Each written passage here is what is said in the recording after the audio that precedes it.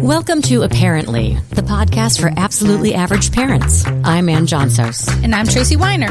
Ann and I have been friends for a very long time. We met right after college. Yeah, and our first jobs as radio producers. We spent our 20s as wing women for each other, and it didn't work out very well. But then it did, and we found the right guys and stood up in each other's weddings. And then we had babies within weeks of each other, so we went from producers to reproducers. We make it look easy.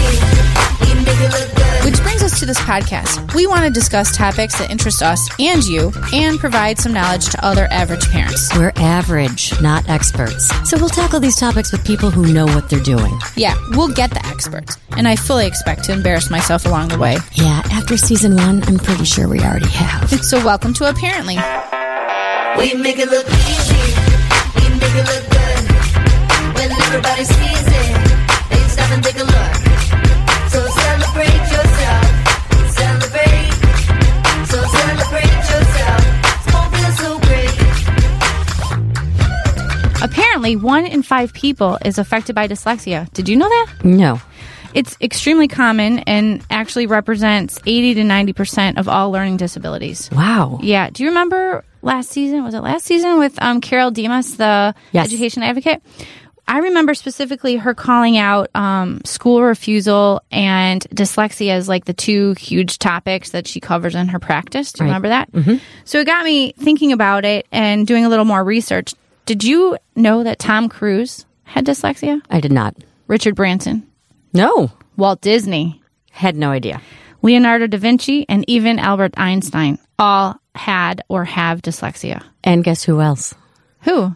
Luke Johnsos, my late father. Really? Yeah. I didn't know that. Yeah, he flunked 4th grade. But he spent his entire life reversing letters and you know, he had to, but he compensated. He did. Wow, I never knew that. Yep. You would never, in a conversation, like, you just... No, he was a great listener. Yes, he was. Yes. He'd grab my forearm and talk. I remember that. Yeah. Well, according to the Yale Center for Dyslexia and Creativity, dyslexic children and adults struggle to read fluently, spell words correctly, and even learning a second language can be hard. That makes total sense because learning a second language is hard even without. Yeah. Yeah. Without that challenge. Dyslexia is an unexpected difficulty in reading in an individual who has the intelligence to be a much better reader. Okay. So I imagine dyslexia is pretty frustrating when you know that you can do better. Or maybe you don't know that you can do better and you feel like you're not smart enough. True. That right? could have opposite effect. While people with, as I was reading at the Yale Center, while people with dyslexia are slow readers, they often, paradoxically, are very fast and creative thinkers with strong reasoning abilities. Yeah, because they probably have to figure out coping mechanisms. On the fly? Yeah. Well, so to talk about dyslexia, we've brought in Leslie Murphy with Resourceful Academics. She is a certified, make sure I say this correctly, a certified academic language practitioner and has worked with students for 15 years. She works with students with dyslexia or other reading disabilities, and she helps them to build reading, spelling, fluency, and writing. Leslie, thanks for joining us. Thanks for having me. So, I kind of said it from the research I was doing, but what exactly is dyslexia? So dyslexia is a language-based learning disability that's neurological in origin. So it's how the brain is wired from birth. And it is reflected in difficulties with accurate and or fluent word recognition, and also by poor spelling and writing difficulties. Okay, so I kind of want to unpack this because Sure. I remember seeing some after-school special about the boy who flipped his B's and D's or whatever. That I think they were trying to introduce the idea of dyslexia a long time ago. But how does dyslexia present itself? What does it look like when a kid has this brain disorder? Are you talking about like early signs or in general? In general, so how would you be able to see that someone is dyslexic? Well, they would, first and foremost, if there's a family history of dyslexia, that should be noted. And not even just dyslexia, but also learning struggles with spelling, because dyslexia has just recently been, coming to the forefront of learning disabilities because there's more research now more than ever. So it's more diagnosed now than it has been before. But, in the preschool years, if you're looking at young children with a history of dyslexia in their family, if they have trouble learning common nursery rhymes, and also, if you give a word, rhyme with Matt, a child would have difficulty finding a rhyming word. Any delayed areas of speech would also not necessarily raise a red flag because all children develop individually, but it's just something to know that if there is a history of dyslexia in the family, and then also if they're having trouble learning the preschool concepts, then that's something to be noted. But once you get into the grade school years, if they're having repeated trouble learning their letters, if they are having trouble reading fluently, if they're having trouble recognizing sight words, so there's a lot of signs to be looking out for when you're looking at a child that potentially has dyslexia. I think we touched on this when we introduced the topic, but does dyslexia have anything to do with someone's intelligence? Not at all. On the spectrum of dyslexia, there are ranges of intelligence. So it has nothing to do with their intelligence. And actually, as you said earlier, with the amount of people that have dyslexia, their intelligence is often, average to high average because they have this wiring of the brain that's so different from a neurotypical, someone whose brain is neurotypical. So would that be something considered twice exceptional? Because I remember talking about that with Carol Demas. Yes, so twice exceptional is when you have a high IQ, but you also have a learning disability. So some people with 2E, or they call it 2E, is they can be dyslexic and have a high intelligence, high IQ. I think Carol said it masks the intelligence sometimes, or masks the dyslexia. If a really intelligent kid is coping, then you might not be able to diagnose the kid until a certain level. Right. Well, you could always diagnose, but you might not. A child or a parent might not notice it until later because the child is highly intelligent and is using compensatory strategies to show that they can read and or comprehend what they're reading. Because a lot of children or adolescents with dyslexia have amazing ability to comprehend auditorily, but when it comes to reading, that's where they struggle, especially in the later grades when the content gets a little bit more difficult. Sure. Can dyslexia, you said it can be hereditary? Like it's notable that, okay. So can dyslexia be cured, or do you always have it? You always have it, but it definitely can be remediated with proper intervention. That's where you come in. Yes. So the research shows that a multisensory technique, intervention, systematic structured intervention can really change the brain in how it's reading. They have done functional MRIs that shows certain areas of the brain that light up in a neurotypical brain are not lighting up in a dyslexic brain. So luckily, the plasticity of the brain, meaning it's able to grow and to change, can be affected by the proper intervention given to a child or adolescent with dyslexia. So they can actually see on the brain the lack of the lighting up, and then you guys can figure out ways to create different paths? Right, yeah. The instruction, I'm certified in Orton-Gillingham, and they are the oldest methodology to teach children and adolescents with dyslexia how to read. So they have, over the years of research and development in this method, they have shown that using a systematic and sequential instruction with direct and explicit instruction really can change the brain so that a dyslexic brain can, it's never going to be 100% like a neurotypical brain, but it will change and make reading easier for the dyslexic brain. That's a mouthful. I know.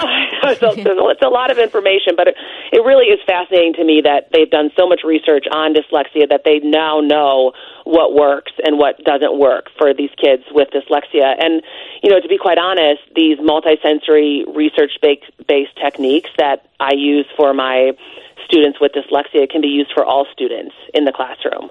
So it wouldn't just benefit strictly dyslexic students, it would benefit every single student within a classroom, within a school. Okay. What are some of the strategies? You talked about multisensory, and I'm trying to imagine what that looks like. And I've read something about tapping. Tell me how you teach kids these compensatory skills. Yes, so multisensory just means that they're seeing, they're hearing, they're saying the letters and words in various ways. So we call it visual, auditory, kinesthetic, and tactile. And one of the tactile approaches that I use that comes from various programs is, if you were going to have the child or you sound out the word cat, you would tap the sounds on your finger. So the k sound would be between your pointer finger and your thumb. The ah sound would be between your middle finger and your thumb. And the t sound would be between the ring finger and the thumb. So tapping out those sounds allows anyone to hear it, say it, and feel it. So they're getting 3 modalities of input to their brain to learn the sounds and to learn how to decode words. That's so cool. I'm doing it right now as you're talking about it. It really is unique, and I'm right now I'm working with a kindergartner who came to me when he was in preschool, and for the first 2 weeks I had to prompt him to do it, and now, for the past 4 weeks he's been doing it on his own because he sees the benefit of tapping out the sounds, and it makes it a lot easier for his brain to recognize the individual sounds and then blend them together. So it truly is fascinating to me how well these multisensory techniques are helping dyslexic students learn. So it's reinforcing in the brain these pathways, because we are sitting here tapping, by the way. Yeah. But when I do that, I'm feeling it in my fingers, and that is telling my brain to remember it. Yeah, well, it's making it easier for your brain to identify the sounds, hold on to them, and then blend them together to make the word. So, ideally, you'd be seeing the word cat in front of you. You'd be tapping out the sound, tapping and saying the sounds and seeing the letters. So again, the brain is getting 3 levels of input, 3 modes of input to help it sound out the word and to blend the sounds together. Is that like when kids are learning to read, like in kindergarten, when they're taking their like the teacher would have them put their finger and point at the word and follow along rather than just holding the book and reading it? Yeah, it's similar. It's very similar. Yes, because it's helping your eyes focus. Pointing to the word is helping your eyes focus on the word that you're reading instead of going all over the page, as well as being able to see the individual sounds in the word. But it's not necessarily the kinesthetic where you're tapping out the sounds and feeling it as you're typing or as you're reading. Okay. So I'm pretty sure with my dad, he pretty much had to treat every word as a sight word. Is that a strategy? No. No. A sight word is basically you're teaching your brain to memorize words. And that does work for the younger grades, but, the learning to read is K through 3, and reading to learn is roughly like the end of 3rd grade and beyond. So the memorizing sight words are going to help you when you're getting that repeated exposure to low-level words. But as soon as the content increases, end of 3rd grade and beyond, you can't rely on that strategy anymore because those words that you're reading are multisyllable and much larger than the sight words that you were reading and memorizing. And I see that a lot in my older students who aren't diagnosed early, and they come to me 5th grade and beyond, and they've memorized so many words that when it comes to multisyllable words, they have no idea how to attack it. So when I get older students, I'm backtracking, trying to teach them the tapping out, the segmenting syllables, the blending the sounds, so that they can read words that are going to be age appropriate with their current grade level and beyond. So you have to take a few steps back in order to make real progress. Right. Yeah, and they do say, unless dyslexia is remediated by 3rd grade, it's that much harder to play catch up when you get into the older grades. So early identification is key. Early identification and intervention is key to helping a dyslexic student feel successful in school. So I have a friend whose son was undiagnosed for years, and I have another friend whose son actually was diagnosed early, but they each had to go sort of outside of the school to a special place for a screening that cost a lot of money. Is that the only option now? Well, it's not the only option. First and foremost, I would recommend if a parent has concerns, I would trust your gut, number 1. And then number 2, go to the school and say, here's what I'm seeing. What are you seeing? And, the school is going to their best ability, try to see what's going on, maybe see what you're seeing, hopefully run, some tests or some screeners to see if there is some struggle there. But a school cannot diagnose. So you do have to go outside of school to get a diagnosis. And the school is looking at a child compared to his or her peers. They're not really looking at the whole child individually. They're seeing how they function in school. Are their grades okay? are there school-wide assessments, in the average range? So, unfortunately, typically a school's averages are so wide that many students will fit into that average, especially, like we talked about earlier, dyslexic students who are so intelligent and have those most have those compensatory strategies to keep them in that average range. So they fly under the radar, and that's why it goes undetected? Right. That's why it goes undetected. And, if it catches up to them in 4th and 5th grade, that's when their reading comprehensions, typically starts to go down.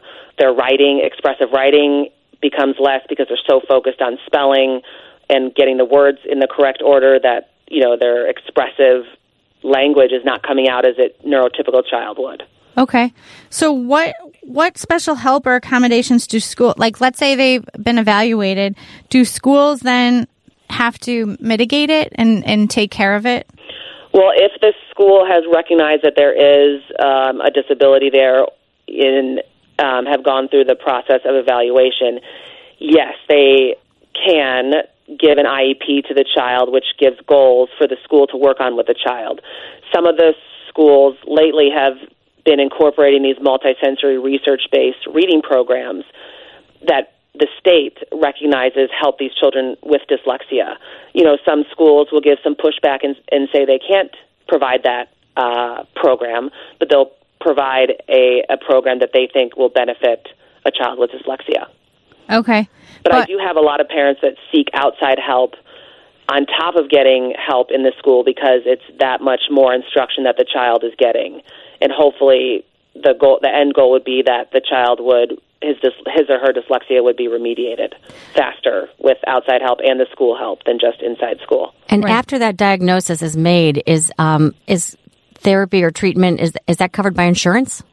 Unfortunately, I have not seen many insurance companies cover my help.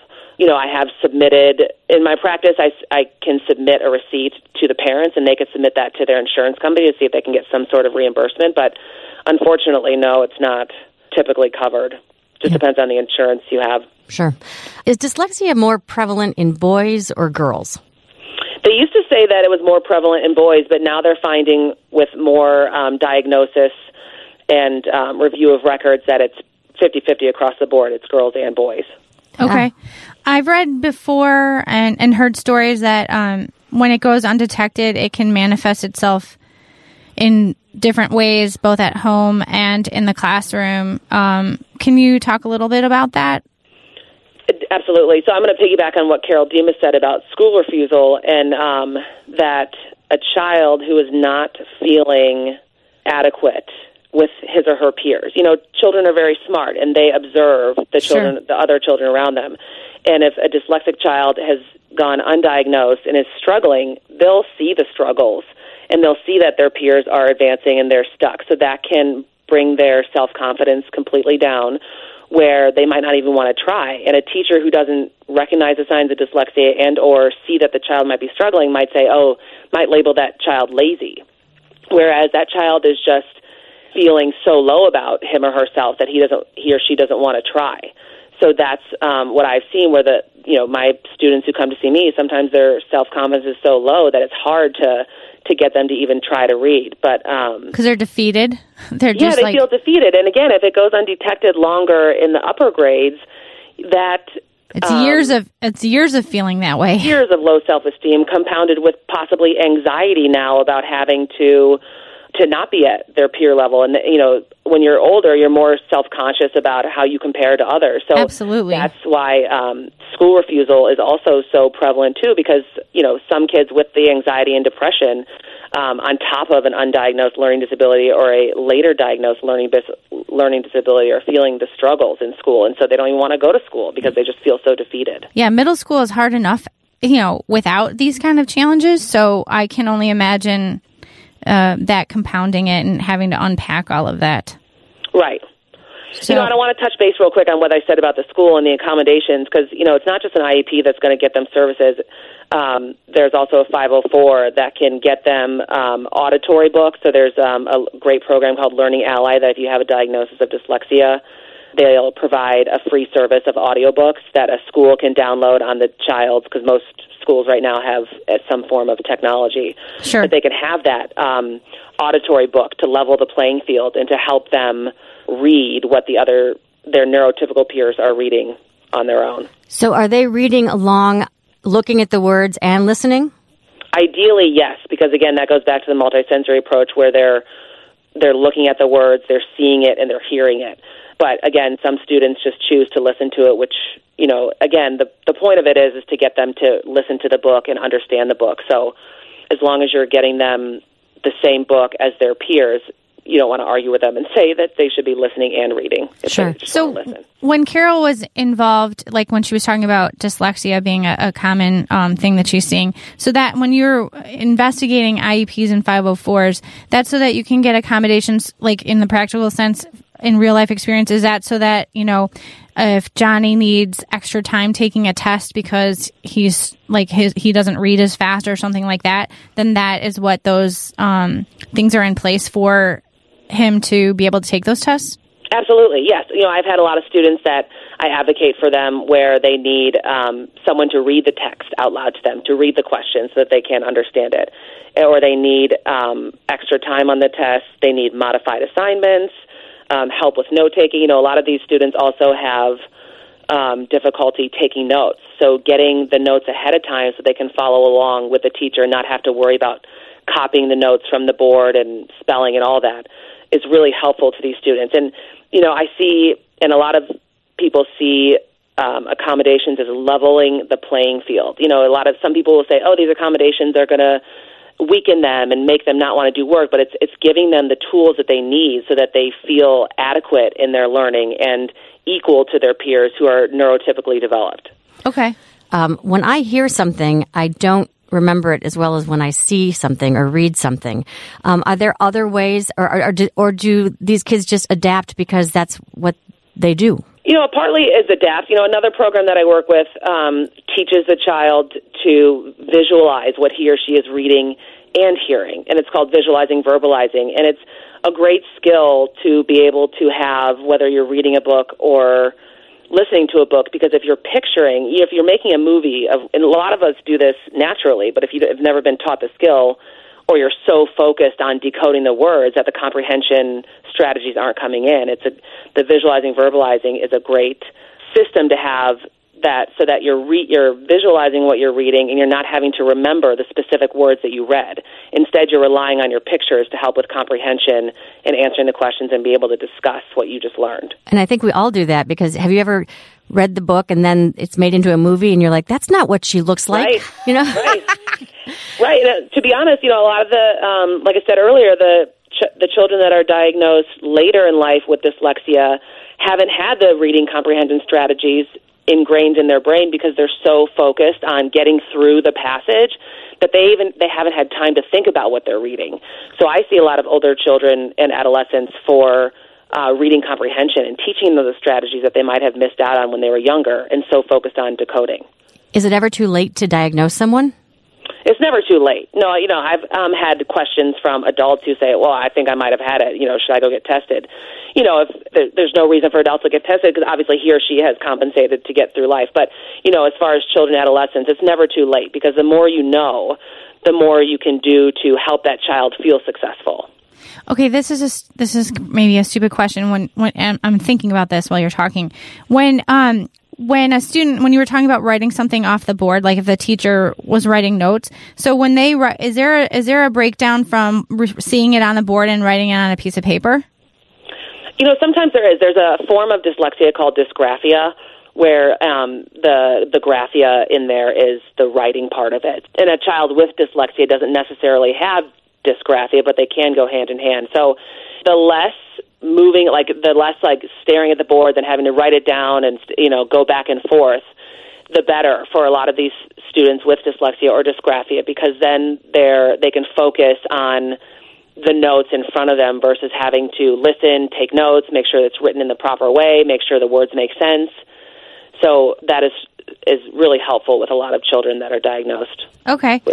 Well, we talked about how frustrating, with middle school, and if you were if you discover it late, how do you suggest for parents listening to help build at home when they're not with a practitioner or someone helping them? How do you suggest building the self-esteem or keeping it if it isn't already totally dismantled? That's a great question. So I encourage, dyslexic or not, always, parents should be reading to their kids. I get that our schedules are busy and there's a lot of things to do, but if you could take time out of your day, no matter what age, to read to your child or read with your child, they're learning the vocabulary, they're hearing how reading is supposed to be fluent and not so, staggered or, jagged when kids are learning how to read at a younger age. But also, like with the older grades, if the child has to read a chapter book, popcorn reading where the parent might read a paragraph and then the child might read a paragraph. Just encouraging them, just showing them that reading can be fun. It doesn't always have to be exhausting. And if the child is or adolescent is given audiobooks, have the parents sit down and follow along and listen to that audiobook and engage in discussion with the child as, maybe taking a pause in the break and asking them questions, to model the metacognitive part of reading, that we think about what we're reading while we're reading. Any kind of engagement. It's so hard for me to sit here and teach strategies, on the podcast, but again, trying to engage the child with reading and having them see it as not such a chore would be the first step I would say to take.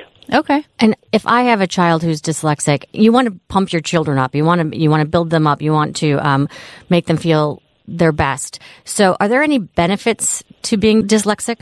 Yes, there's a great book out there called The Dyslexic Advantage. And Tracy, the website that you mentioned, the Yale Center for Dyslexia and Creativity, shows the strengths of these students with a dyslexic brain because it is wired differently so that they can see the world differently. They're more of like a big picture and they need the meaning behind what they're learning to really understand it and grow from it. And like you mentioned earlier with the celebrities and Einstein, the big thinkers, the scientific people they're more capable of seeing things in a different light than a neurotypical brain. So, truly, a lot of people say that dyslexia is a gift, and it is, but it's just so hard to see it as a gift when you're in a classroom with your neurotypical peers who are learning and flourishing, and you're feeling like you're not enough. Makes sense. That makes sense. Yeah, that makes sense. And it's funny because Tracy and I just made eye contact. My dad was a totally big picture guy, and I think that has to do certainly with the dyslexia, but also the way he listened because he had to listen very intently, and right. And that also made him a wonderful storyteller because he was a great storyteller. So that's great. I would call that a benefit. Absolutely. Yeah, there's so many benefits, and the Dyslexia Advantage book really shows the strengths of how wonderful dyslexia can be. But again, in the classroom, it's not as wonderful as it is pictured. We've mentioned the name Carol Demas a whole bunch. She was one of the episodes we did last season. I've worked with her. Education advocate. She talked about dyslexia becoming a growing challenge and noted its difficulty in her practice. Why do you think now? Is it just because we're noticing dyslexia, or we have the tools in place to detect it? Is there more of it than there ever was, or was it just never diagnosed before? I think we have the like I said, the functional MRIs, the research, the tools to diagnose it now. And unfortunately, where I'm seeing it the most is teacher training. So these teacher training programs, when a teacher goes and gets her education and then gets certified in teaching, they don't have a lot of information on dyslexia. And if you think about it, a classroom teacher has approximately 20 to 30 students in her classroom. Most likely she or he is going to have 4 to 5 students with some form of dyslexia in that classroom. Yeah. So if she or he is not trained or skilled to identify the signs of dyslexia and identify it early enough, then that child is going to continue to struggle. So I think, it comes down to a lot of teacher training and early identification signs that, these teachers could be looking out for. And unfortunately, there are only a few accredited teacher training programs that are accredited by the Dyslexia Association. Sure. That give proper training to these teachers. Yeah, and they're the first point of contact with the student, so you would want to arm them with all this information. Right. Because that would be your first go-to. Absolutely. You're right. And a lot of parents, luckily trust the teachers and hope that they're looking out for them. But again, a teacher's job, they can only do so much. Right. So that's why a parent, if there's a gut feeling that a parent has, the parent, in my mind, should be vigilant about finding answers and getting down to the bottom of why the child might not be flourishing like he or she should be. Sure. Trust your gut. Trust your gut. Just like anything in life with parenting. You just trust your gut and go with it and say, no one's going to champion your kid more than you. So Right, and seek out information. Again, like the schools are wonderful with what they do, and teachers, principals, they're great. But, there are other people out there that have information that can be beneficial to the parent, whether it's someone like me or a neuropsychologist who can evaluate the child, a psychologist, the pediatrician. Seek out that information. Sure. Thank you so much, Leslie Murphy with Resourceful Academics. This has been really great. And considering that 1 in 5 people is affected by dyslexia, it's not uncommon. This is like right next door to you. Somewhere in your classroom, there's somebody that has this challenge. So, right. Thank you for having me. Thank you so Thanks, much. Leslie. Thank you. So apparently dyslexia isn't uncommon, and there's definitely ways to get help and be successful. Yeah, the strategies she suggested with the tapping and the We're both extra, sitting here doing that. Yes. It's funny. I had no idea those things existed, and it gives me hope. And I think the bottom line, what you said was that no one has your children's back more than you do. Correct. So trust the gut. Yep. And if 1 in 5 kids, like when she said 1 in 5 and in the classroom, think about it. In my kids' classrooms are about 28 kids in the class. 20. So there are kids in that class that are struggling with it and maybe going undiagnosed. So the sooner early detection is best. Yeah. And it's never too late. Exactly. That's what I took away from it. So we'd love to hear from listeners who've gone through the diagnostic process or how their kids have survived and thrived. Do you have any stories you want to share? If so, we want to hear from you. Yeah, check out our Facebook page.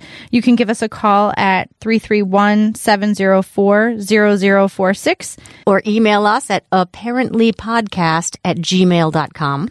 Yes, I need to check the email more regularly. True. Yeah, we do. Confession. Yeah. This is a WGN Plus podcast. I'm Tracy Weiner. And I'm Ann Johnsos. Thanks for listening to Apparently. We make it look easy. We make it look good. When everybody sees it.